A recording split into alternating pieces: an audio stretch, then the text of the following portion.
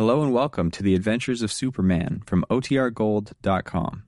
This episode will begin after a brief message from our sponsors.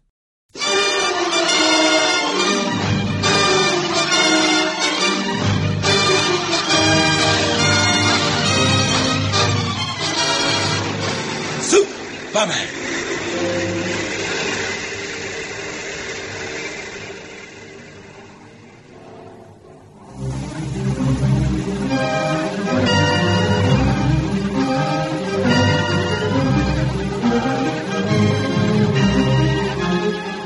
And now, Superman! Mighty being from space, stronger than steel, free to roam the world on his lone patrol for the benefit of mankind. Superman, in his guise of Clark Kent, finds himself unable to reveal his true identity and so forestall disaster as he, Lois Lane, and young Ralph Marlowe wait for Matt Goulden's deadly trap to be sprung.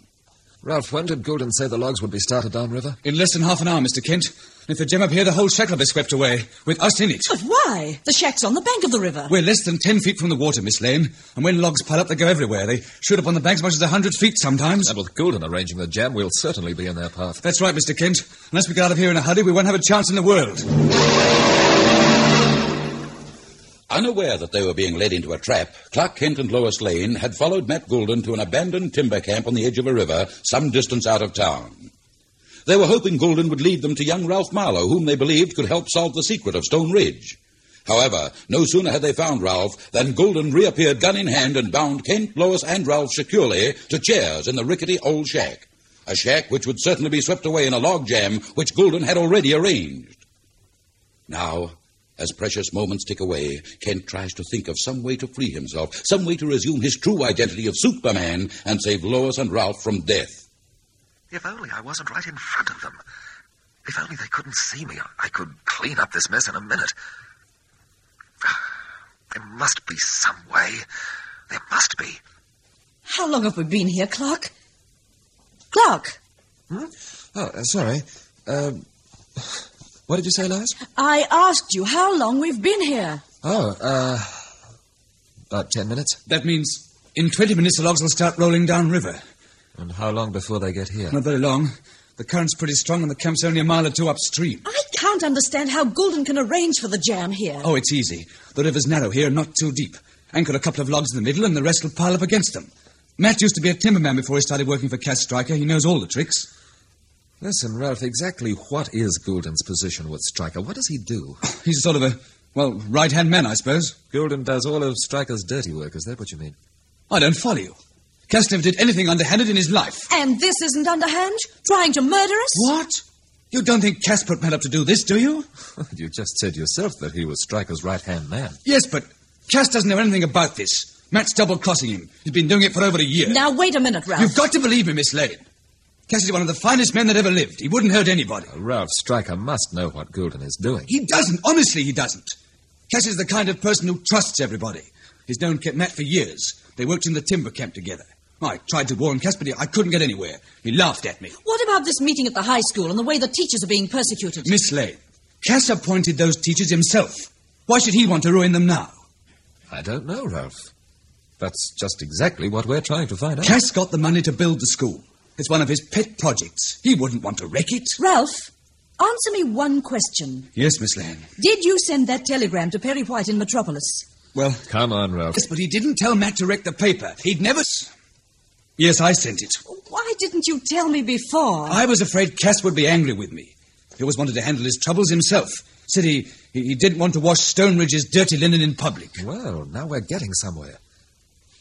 And when you said the voice of youth was being stifled, you were referring to this meeting about the teachers, weren't you? Yes. We like our teachers. They're good men. Not a bit like old man Hamilton, the principal, says they are. Then why did Stryker permit the meeting? He didn't know what it was all about. Hamilton told him some story of the teachers falling down on their jobs and holding a meeting to straighten things out. Cass didn't pay much attention and let it go through. Well, what about Howard Nash's paper, the Stone Ridge Examiner? Stryker objected to Nash's editorials, didn't he? Yes, but he didn't tell Matt to wreck the paper. He'd never do a thing like that. Cass always told everybody to say what they wanted to say. It's their right. Ralph, why didn't you tell me all this in the beginning? Oh, I don't know. I was afraid, I suppose. I thought perhaps Cass would talk to you and tell you everything. That's why I took you to him, Miss Lane. He's spoken to us at considerable length. But we don't know whether to believe him or not. You've got to believe him. He's done so much. He saw that the timbermen got decent wages from the mills. He built the high school and made them clean up the valley where the timbermen live. You ask any one of them, they'll tell you. Well, Ralph, who then is Goulden's boss? He's certainly not operating by himself. No, he isn't. I'm not sure who's behind him. But if we ever lose Cass Stryker, Stone Ridge won't be a fit place to live in. What was that? Sounded like an explosion. It was. I just blasted open the boom that holds the logs back upstream. Now the logs are on their way down the river. His throat suddenly dry and tight with fear, Ralph falls silent as he and Lois listen for the first deadly sounds of advancing destruction. But Kent twists and turns against his bonds, his mind in a turmoil. I could snap these ropes in a second and save Lois and Ralph, but then they'd know that I'm Superman. But there's only a few minutes left. I've got to do something soon, one way or the other. Meanwhile, back in Stone Ridge, in his office at the town hall, Cass Stryker receives a most unexpected visitor. Mr. Stryker? Cass Stryker? That's right. I'm Perry White from Metropolis. Perry White? Why, sit down, Mr. White. When did you arrive? A few minutes ago. I came here at once. Why, you should have let us know. It isn't often the mayor of a city like Metropolis visits a small town such as ours. I'm not here in my capacity as mayor, Mr. Stryker. I'm also the editor of the Daily Planet. Yes, I know. I sent two of my reporters here day before yesterday, and I haven't heard a word from them. I've come to find out what's happened. Two of your reporters? Why, you must mean Kent and Miss Lane. Yeah, that's right. You've seen them? Yes, I spoke to them early this afternoon, in fact. But I don't quite know where they are now. You might try Howard Nash's office over at the Stone Ridge Examiner. I've already been there.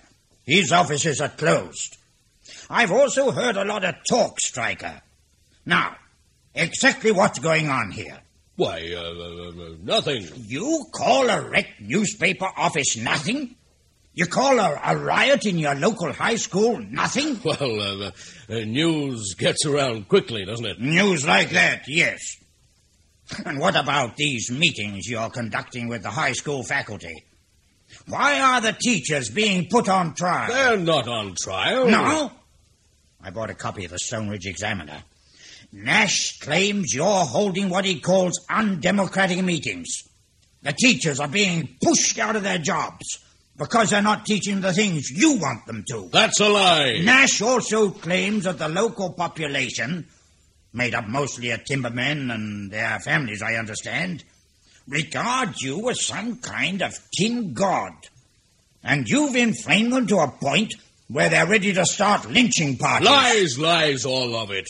Mayor White, believe me, none of it's true. I believe cold, hard facts. Now, that's Nash's story. What's yours? Well, I have no story. Frankly, I don't know what's going on here. Everything seems to be blowing up in my face. Now, look here, Stryker, look here. I'm not exactly a fool. I didn't even know what was going on in these school meetings until I sat in on one of them today. I had absolutely no idea. No idea. Well, what are you going to do about it? I'll try my best to stop them. Although the school board's up in arms, they insist on continuing the meeting. Now, look here, Stryker. You appointed the board members, didn't you? Of course. But that doesn't mean I have any power over them.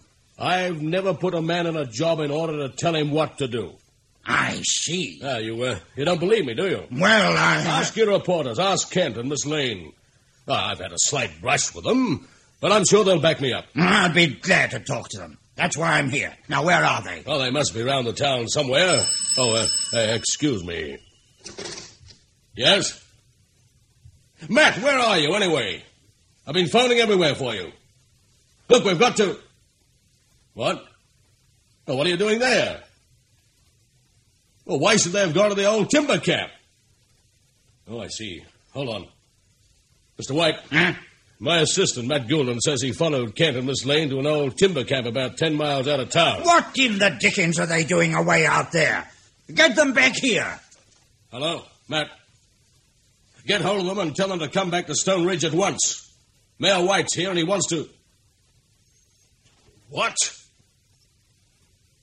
What's that? Well, can't you help them?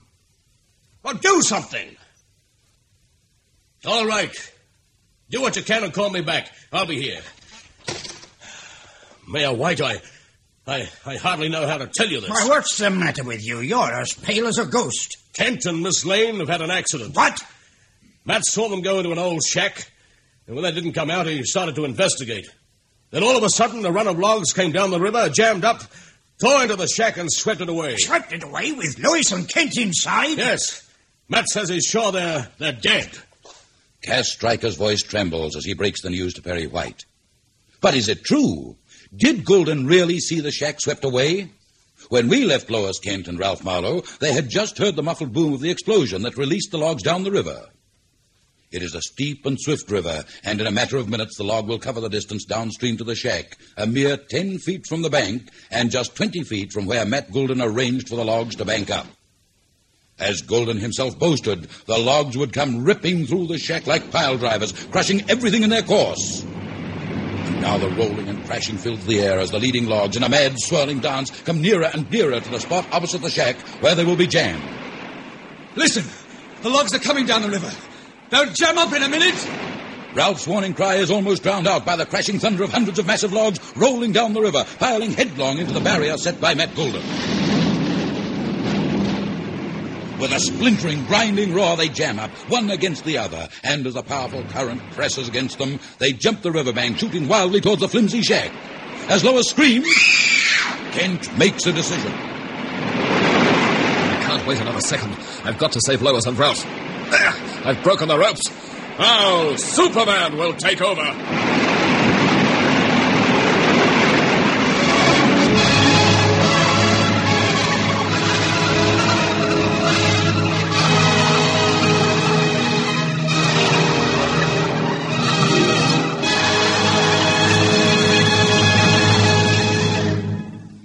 But even as Kent snaps his bonds and assumes in a flash his true identity of Superman, the wall of the shack collapses under the pile-driving force of the logs, and Lois and Ralph disappear. Has the Man of Steel waited too long? Has he delayed 1 second too many? We'll know in the next action-packed episode of Superman.